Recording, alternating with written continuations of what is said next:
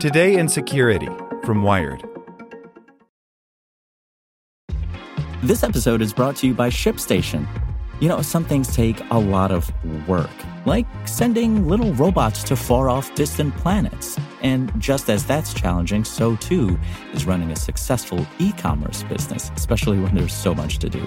So I want to introduce you all to ShipStation.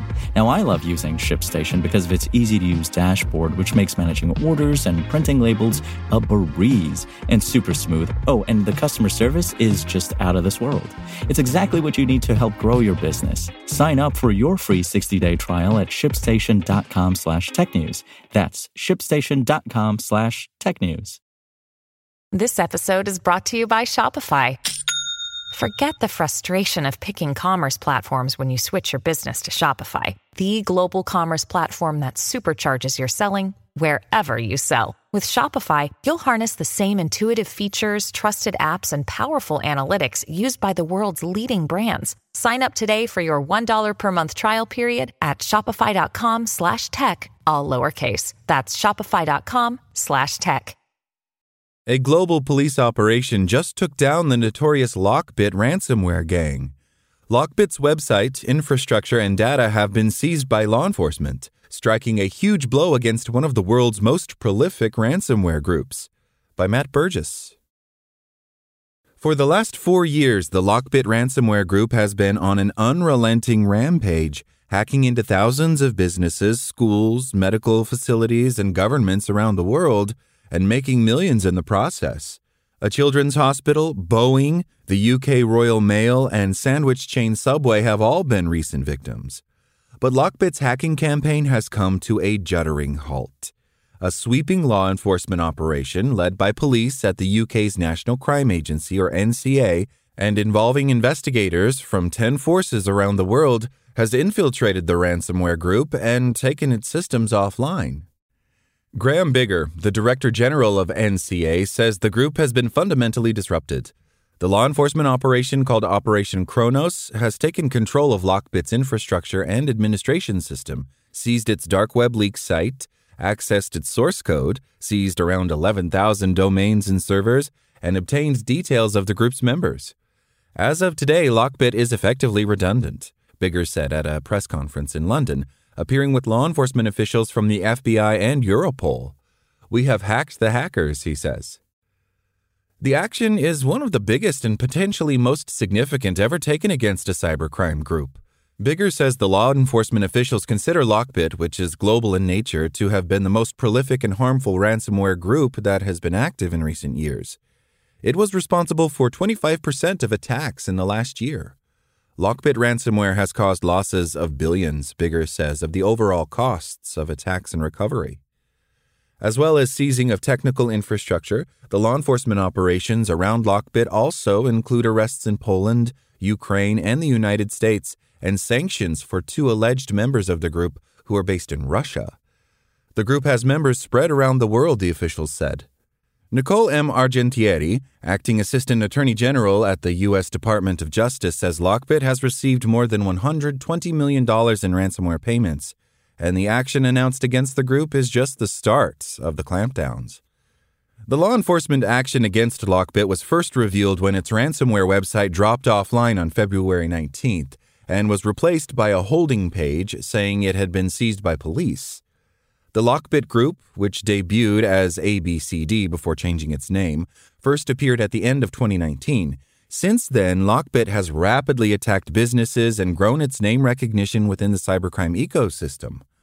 LockBit has been a thorn in the side of businesses and governments for years, with well over 3,000 publicly known victims, and has been seemingly untouchable, says Alan Liska, an analyst specializing in ransomware for cybersecurity firm Recorded Future. LockBit's long roster of victims include various U.S. government organizations, ports, and automotive companies. LockBit operates as a ransomware-as-a-service operation, with a core handful of members creating its malware and running its websites and infrastructure. This core group licenses its code to affiliates who launch attacks against companies, steal their data, and try to extort money from them. LockBit is the last of the open affiliate ransomware as a service offerings, meaning anyone willing to cough up the cash can join their program with little or no vetting, Liska says. They likely have had hundreds of affiliates over the course of their run. LockBit affiliates have demanded millions of dollars from companies they hack. In one instance, asking for $60 million from a car dealer based in the UK and recently setting an $800,000 ransom for a nonprofit hospital. If companies refuse to pay, their data is published online. Earlier this month, LockBit posted 43 gigabytes of data allegedly stolen from defense firm Boeing. They are quite indiscriminate in their targeting, says Brett Callow, a threat analyst at antivirus company Emsisoft. The police action is likely to be the most significant ransomware disruption against a ransomware group to date, Callow says.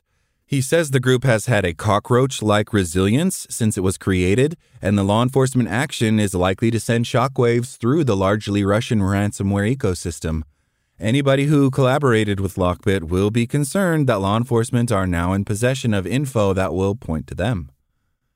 John DiMaggio, chief security strategist at Analyst One, who has studied the group for years and been in constant contact with its leadership, says LockBit stands out from other cybercrime groups due to its disciplined and professionalized nature. The ransomware group has issued updates to its malware and encryption technologies multiple times and tried to stay under the radar, compared to other ransomware groups which have bragged about their activities. DiMaggio says the leader of LockBit, who uses the online persona LockBit Sup, appears not to have been a technically skilled hacker themselves, but more likely had a background in running a business and handling money. They literally run it like it was a legitimate business, DiMaggio says, adding that the group has strictly controlled the systems its core members use to communicate, and the LockBit Sup appears to have been skilled in their operational security. However, LockBit has also fallen into some boasting and grandstanding. The group organized an essay writing competition on a Russian-language cybercrime forum with paid prizes for the winners. The most bizarre incident happened in September 2022, when the group offered to pay $1,000 to anyone who got a tattoo of its logo. Around 20 people posted photos and videos of tattoos on their arms, legs, wrists, and more. The group has also offered a bounty of $10 million if someone successfully found and published the real name of the person behind LockBit Sup. The takedown of LockBit comes as law enforcement agencies around the world have taken a progressively more aggressive approach to cybercrime groups in recent years. Police forces and even military hacking groups have successfully taken operations offline, in some cases claiming to create and share decryption keys to unlock encrypted files. These actions have often been accompanied by sanctions and indictments for key members of the cybercrime underground. The result has been a splintering of the cybercrime ecosystem, with large-scale ransomware groups such as Conti and TrickPot breaking up, and some of their members reforming as smaller, less effective ransomware groups. The takedown operation has, for the time being at least, stopped one of the most long-lasting, notorious, and persistent ransomware groups. But it comes as payments to ransomware groups have hit record highs, and the threat to businesses remains prolific. Data released by cryptocurrency tracing firm Chainalysis at the start of February revealed that across the whole of 2023, ransomware payments exceeded more than $1.1 billion, the highest they've ever seen. Many criminals are also based in Russia, which has largely turned a blind eye to their actions and very rarely extradites those wanted abroad. While the LockBit takedown is significant, it may only be temporary. Previous ransomware groups have reformed as new brands and continued their hacking and extortion. Disruption of the LockBit ransomware service would seriously slow down the number of ransomware attacks, even though it might be temporary, Recorded Futures Liska says. Perhaps more than anything else, the takedown is likely to send a message to LockBit's affiliates and act as a sign that the group's brand is tainted. A screenshot shared by cybersecurity research website VX Underground appears to show a message received by LockBit affiliates trying to log into its systems. We have source code, details of the victims you have attacked, the amount of money extorted, the data stolen, chats, and much, much more. You can thank LockBit Sup and their flawed infrastructure for this situation. We may be in touch with you very soon. In recent weeks, DiMaggio says the LockBit Sup administrator has been behaving more erratically after being banned from 2 prominent Russian hacking forums. However, DiMaggio believes they may try to bring the group back under the same name. The guy's ego is so big and he's so attached to that brand, I truly do not think that he will rebrand, DiMaggio says. Hopefully it will be a watered-down version, and hopefully the real elite affiliates that now work for him will be concerned about working for him again. Thanks for listening to Wired. My name is Zeke Robison, and for more stories like this one, visit us at wired.com. Like what you learned? Subscribe everywhere you listen to podcasts and get more security news at wired.com/security.